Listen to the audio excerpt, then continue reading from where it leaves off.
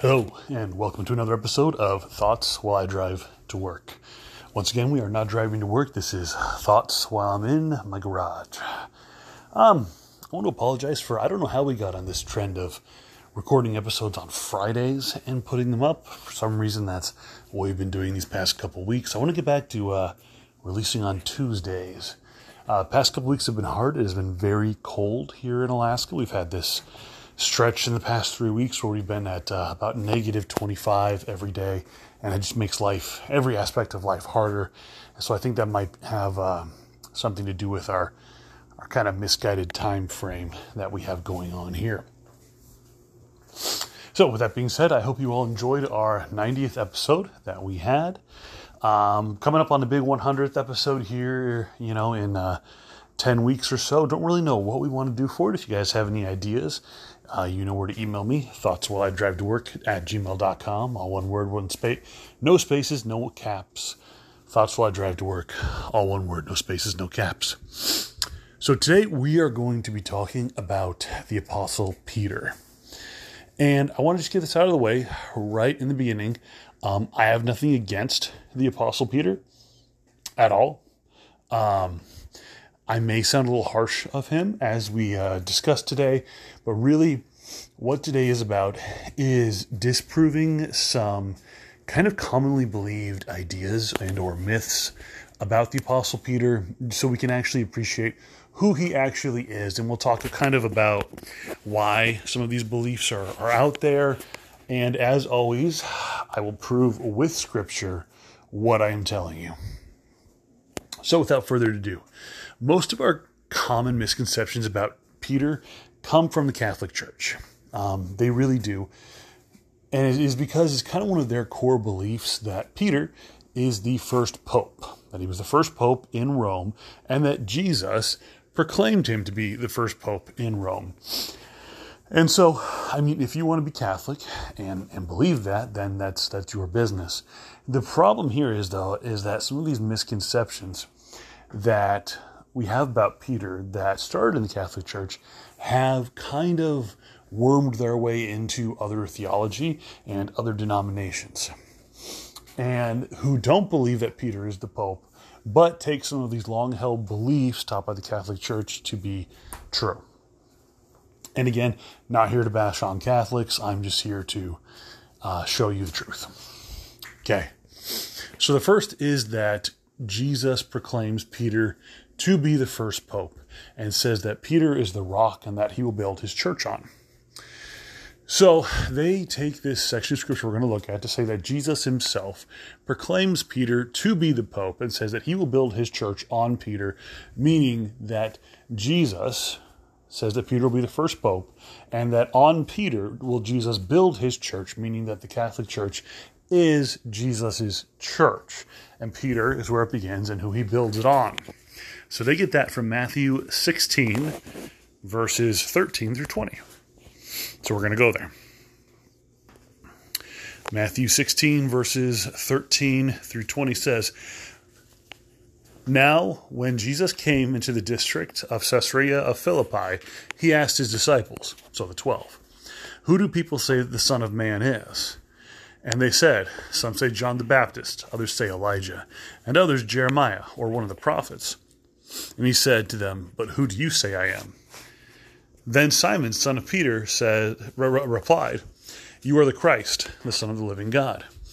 And Jesus answered him, "Blessed are you, Simon Bar-Jonah, for flesh and blood has not revealed this to you, but my Father in heaven. And I tell you, you are Peter, and on this rock I will build my church, and the gates of hell shall not prevail against it." Okay, so I guess really we only need to read till verse 18.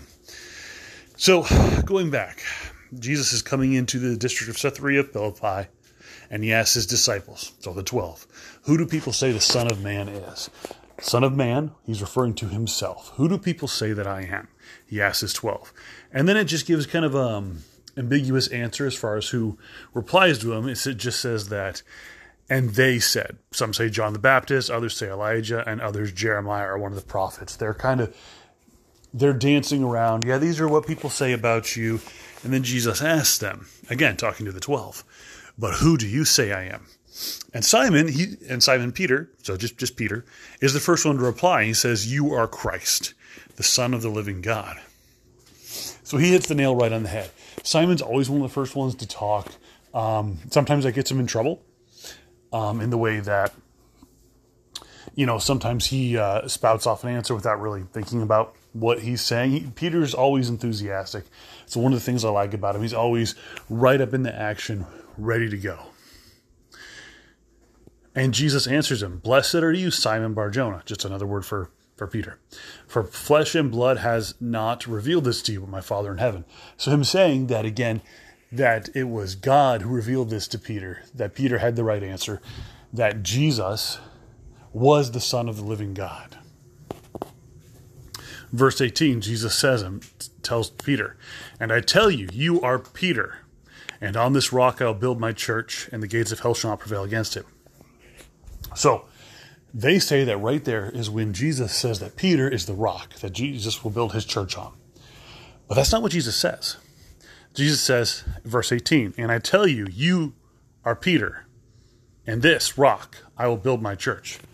So not you are Peter, and you are the rock I'll build my church. No, you are Peter, and on this rock I'll build my church. So what is the rock? If it's not Peter, then what is the rock that Jesus will build his church on? Because it's not Peter. The rock that he'll build his church on is Peter's answer. Okay, so you got to remember, Jesus came to be the fulfillment of the Old Covenant. The Old Covenant being the sacrificial system that was passed down from Abraham, from Isaac, from Moses, all these guys, the sacrificial system in which the Israelites would be forgiven of their sins through these elaborate ceremonies and customs and celebrations and sacrifices that have been, up until this time, the connection between God and man. But there's a difference here between having these priests and these ceremonies. This isn't a church. So you got to remember, when they refer to the church, they're not referring to a physical building. They're referring to a body of believers. So we're not talking about, on this idea will I build this building. No, on this idea, I will build my church. That his answer, you are Christ, the Son of the living God. That is the idea in which the new covenant and in which this new relationship between God and man, in which there are not these sacrifices, in which it will be this one last sacrifice, Jesus himself, for the final forgiveness of sins, for the final atonement, that we can be connected and have direct access through to him, and not having to go through the priests and not having to go through the sacrificial system. That idea is what he will build, is the rock, is what he will build his new church on. Not Peter. Now, Peter is, of course, very influential in the starting of the church. And, we see him at the day of Pentecost, the Holy Spirit coming down. Man, he's there. But the other 12 are too. And so is Paul.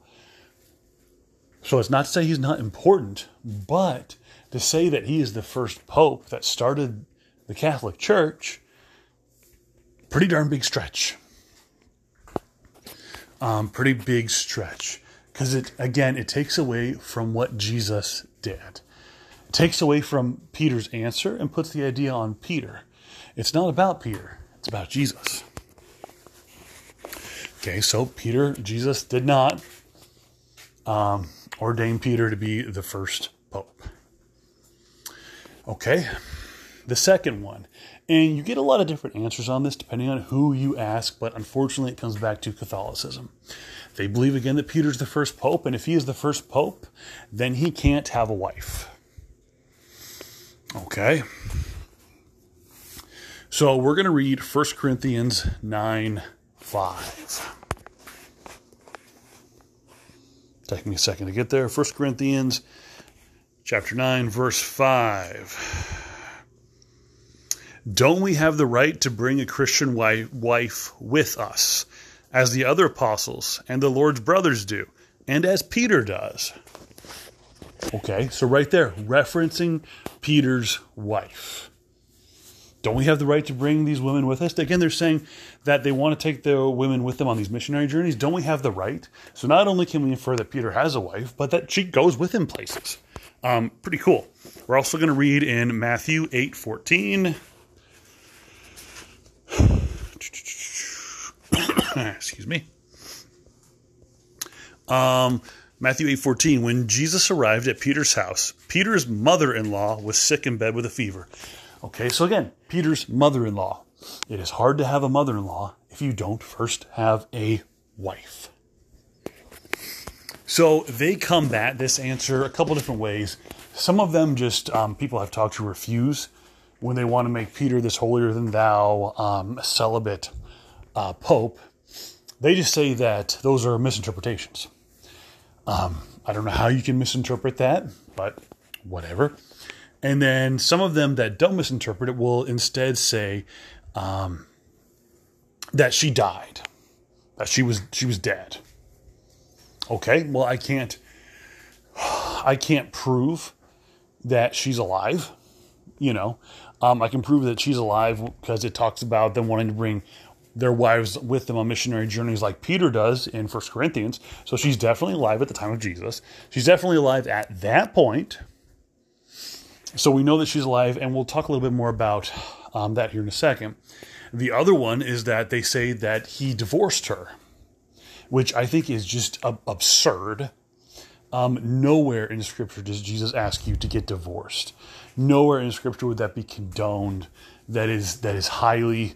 Now, I won't even say it's highly unlikely. It just straight up didn't happen. That's absurd. Fourth is they say that Peter remained married to her, but in order for him to become the first pope, he was celibate towards her for the remainder of her life, for Peter's life, whatever you want to say. Also, that's ridiculous. Sorry, a little R-rated for a second. God created man and woman, and he created the relationship between man and woman to be something that glorifies him. A healthy marriage, including sexual relations between a man and wife, is glorifying to God. He created it as a way for man and woman to take pleasure in each other, and in doing so, glorify his covenant and glorify him. So once again, Jesus would never ask Peter to be celibate towards his wife in order to serve him. That just goes against everything else we know that God has ordained about marriage and the marriage bed, just in general. So again, you have to interpret Scripture with Scripture. If something someone is saying go against other things that the Scripture says, well then probably not true. Okay? So she definitely did exist. I mean, we can prove it in Scripture. They were definitely married. The idea of him divorcing her is ridiculous and goes against Scripture. The idea of him being celibate towards her is, again, ridiculous and goes against Scripture. So what happened to her? So nowhere in Scripture, nowhere, and I'll back this up later for all you naysayers that want to bring up the last chapter of 1 Peter, because we'll get there. Nowhere in Scripture does it show us with Peter being in Rome. Nowhere. But we are led to believe that he was martyred in Rome. And I'm not going to argue that because I believe that to be true. We have a ton of historical historians of the time that are very credible that recount or that talk about Peter being martyred in Rome and him being crucified upside down because he didn't want to be crucified the same way Jesus did. It's not in Scripture, but it is talked about by so many different historians that we're led to believe it's true. Everything else these historians have written down has been pretty much proven. They're proven to be very credible. So, I'm not going to argue that. But we don't know how long he was in Rome or anything like that. So why I bring that point up with Peter's wife is two of the same historians that are very credible, that talk about Peter's death. One of them, being Clementus of Alexandria, would actually also record Peter's wife being martyred in Rome with Peter.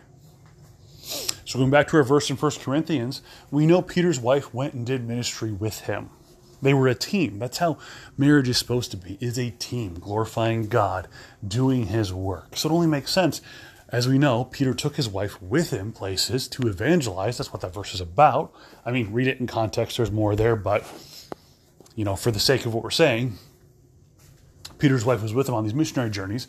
Why would she not also be crucified, or not crucified, but martyred with him?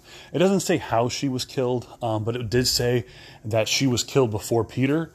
And a lot of the notes I read on that it was more than likely she was killed before Peter as a way to try to get Peter to recant his actions.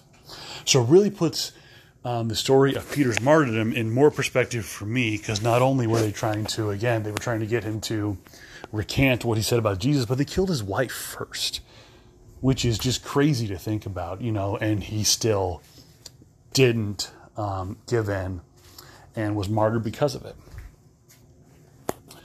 So, another one, and this one I'm not willing to die on. The first two I can prove with scripture. Number three is a little off. But, again, it is something that we used to believe way back in the day. And now, because we have this idea that Peter was the first pope and was not married or was celibate, now we have this idea that I'm going to be put forward again, that it can't be true. And again, this is the one I don't have as much proof about, but we'll go through it anyway. Okay, number 3.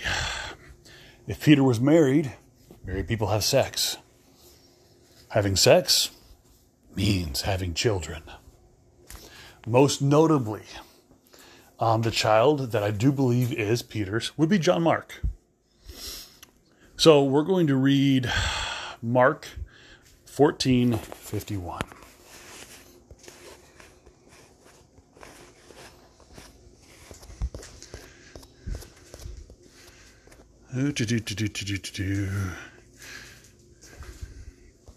Okay, so who is John Mark?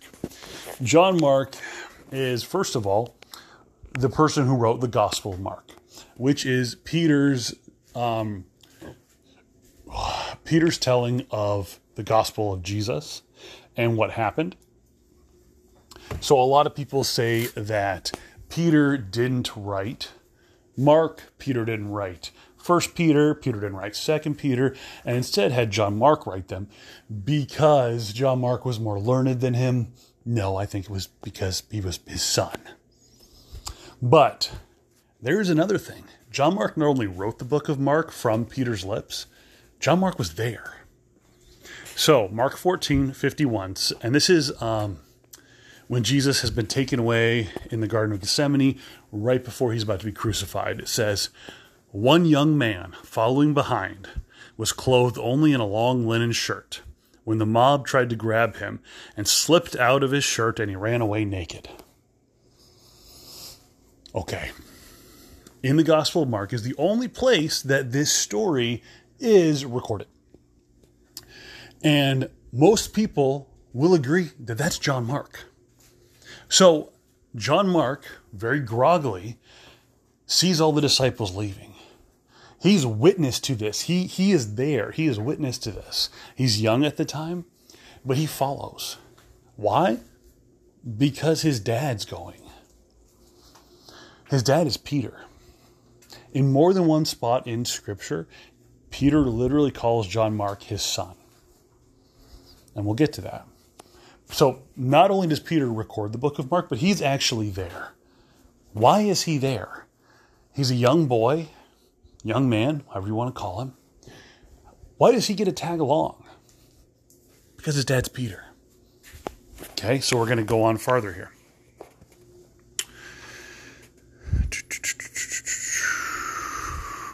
We're going to read Acts 12, verses 12 through 16.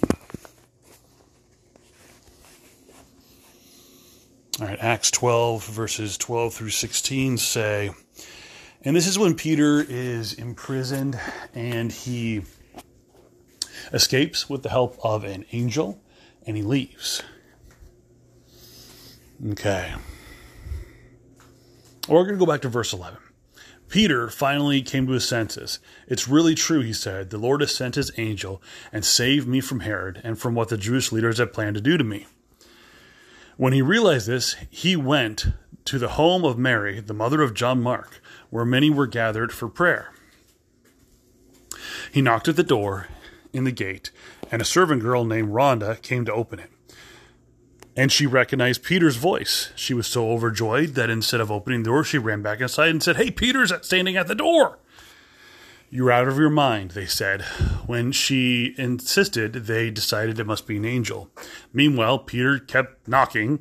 When they finally opened the door and saw it was him, they were amazed. Let's see. He motioned them to be quiet, but motioning them with his hand to be silent. He described to them how the Lord had brought him out of prison, and how he said, "Tell these things to James and to the brothers." Then he departed and went to another place. Now, when the day came, there was little disturbance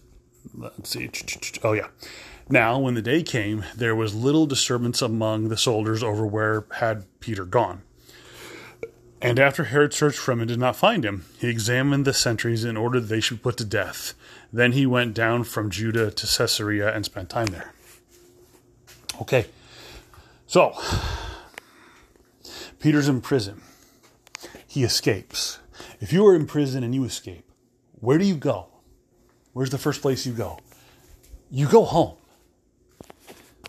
And we see this a few times, or we can get this idea from a few different places. He went home to the house of Mary, whose mother was John Mark. Okay? So there's a lot of this, when you read through the gospel, there's a lot of questions around what they call the third Mary. There is this third Mary whose house they are at. There's a third Mary who's hanging around, who is there all the time. We don't really know anything about her. She's not really referenced as far as her history. Why she's there, we don't know. But we know here that this Mary is the mother of John Mark. And also, the disciples are all praying at her house. Okay? So, maybe she had a husband who died and left her this house. Or maybe her husband was Peter, whose son was John Mark. And that's why they were all gathered at his physical house to pray for him. And when he got released from prison, he went home.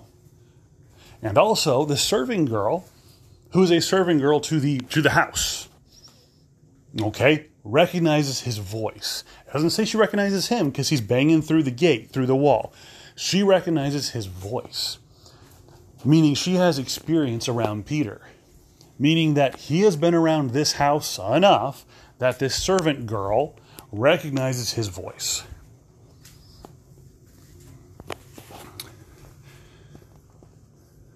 All right.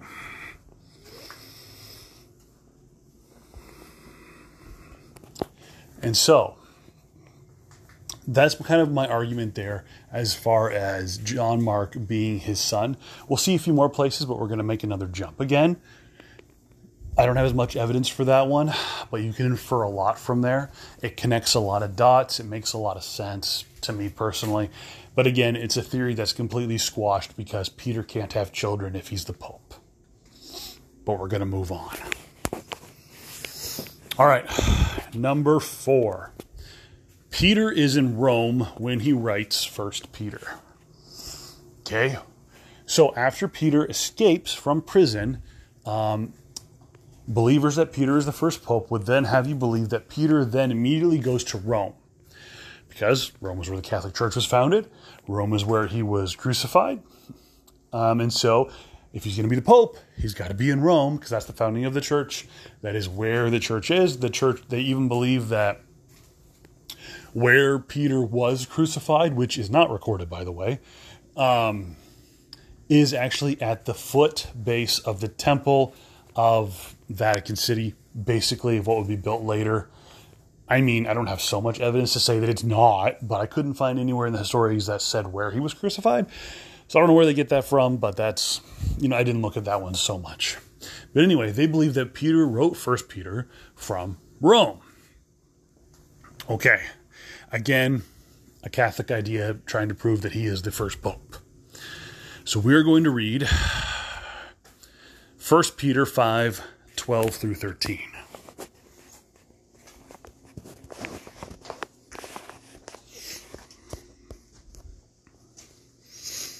Okay, this is at the end of 1 Peter. It says, I have written and sent this short letter to you with the help of Silas, who I commanded to you as a faithful brother. My purpose in writing is to encourage you and assure you that what you are experiencing is truly part of God's grace for you. Stand firm in this grace. Your sister church here in Babylon sends you greetings, and so does my son, John Mark. Okay, so once again, Peter doesn't ever talk to anyone in reference when he says my son.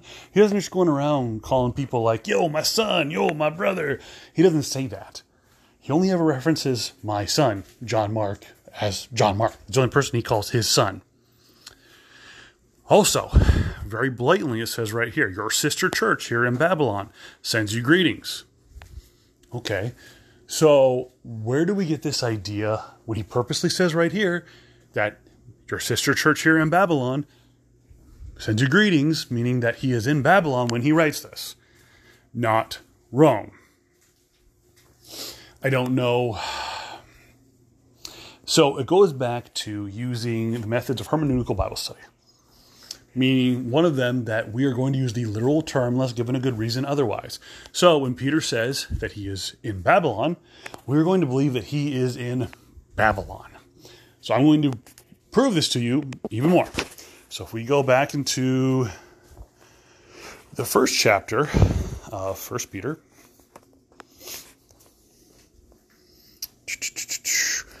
verse 1, this letter is from Peter, an apostle of Jesus Christ. I am writing to God's chosen people who are living as foreigners in the provinces of Pontus, Galatia, Cappadocia, Asia, and Bithynia. So, get yourself a map. Look up where all those places are. Do you know where they are? They're all directly around Babylon. Like, they surround it.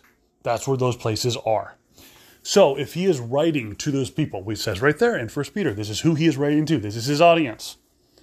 If he's writing to those people, why would he say Babylon when he really meant Rome? They say that Babylon is really like hearkening back to the Old Testament as a place of sin and destruction and depravity. And so he is actually referencing Rome. But if we're going to, in the first chapter of Peter, take those 5 physical cities or places as the literal term, meaning those are the ones that he means, why are we then going to disobey that rule when it comes to Babylon and really think for some weird reason that he means Rome when Rome's not even his audience? His audience are these people that live directly around Babylon. Would it not be really confusing to you if you were one of those people when you're like, huh? You know, that wouldn't make sense. You know, and Peter's goal here is not to confuse his audience. Also, again, he calls John Mark his son. Another thing important to note there is that it says that Silas is the one writing the book to him. John Mark is there. So that's the other great thing to note. So after Peter is rescued from prison, the Catholics would believe to say he went directly to Rome and ministered there. Okay, and that's why they say that when he says this, he really means Rome, because it backs up a theory that after he fled Herod, he went to Rome.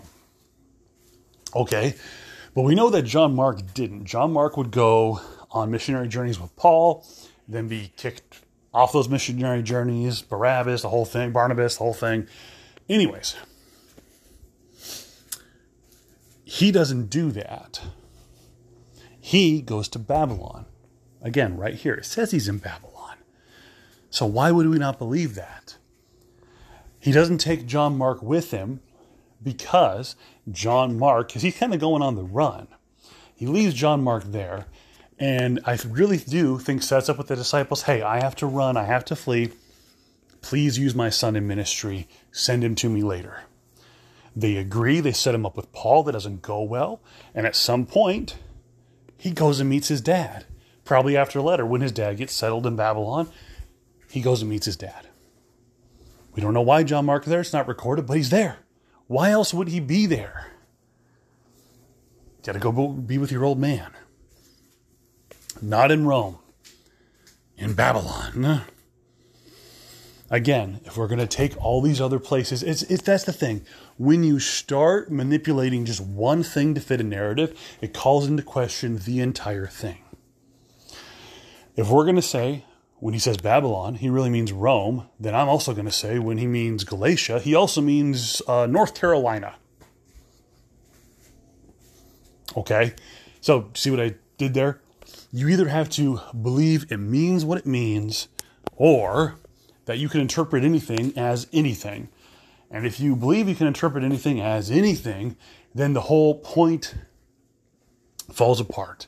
That's the problem when you try to nitpick Scripture to fit your narrative instead of letting the God-breathed Scripture dictate to you what it means. That's the whole purpose of hermeneutical Bible study, is that it's a systematic way of studying Scripture, that it takes out all your own bias and foreknowledge out of the equation, and lets the Scripture say really just what it says, what it means. That's why it's important. 3 rules of hermeneutical Bible study, the 3 main rules. I'm just going to quote them now. You've probably heard me quote them before, but I think I can't say them enough. Is, first of all, always use the literal term unless given a good reason otherwise. We use that one a lot here.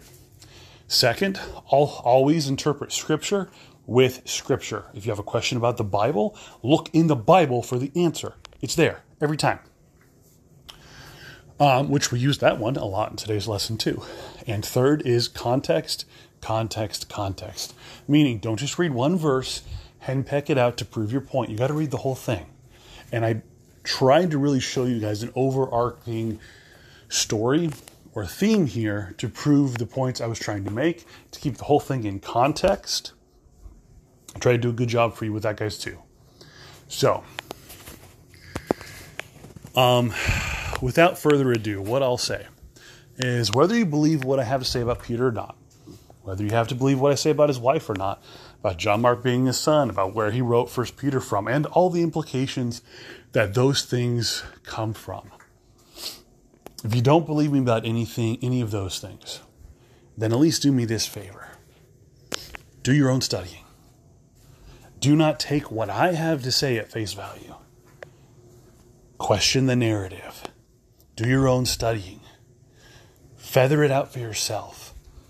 That's one of the things that Jesus did when he died on the cross and saved you from your sin. If you believe in him, is he gave you the ability, when the curtain was torn in two, to have direct access to him. And through that, direct access to his word.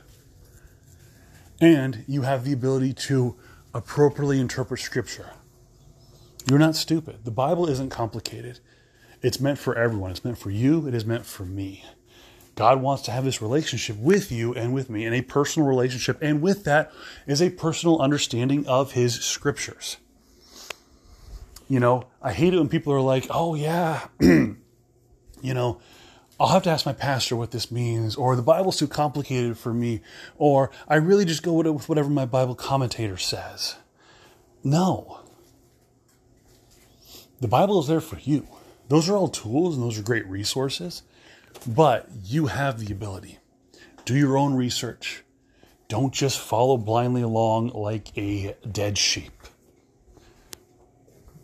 Muster it out for yourself. Okay.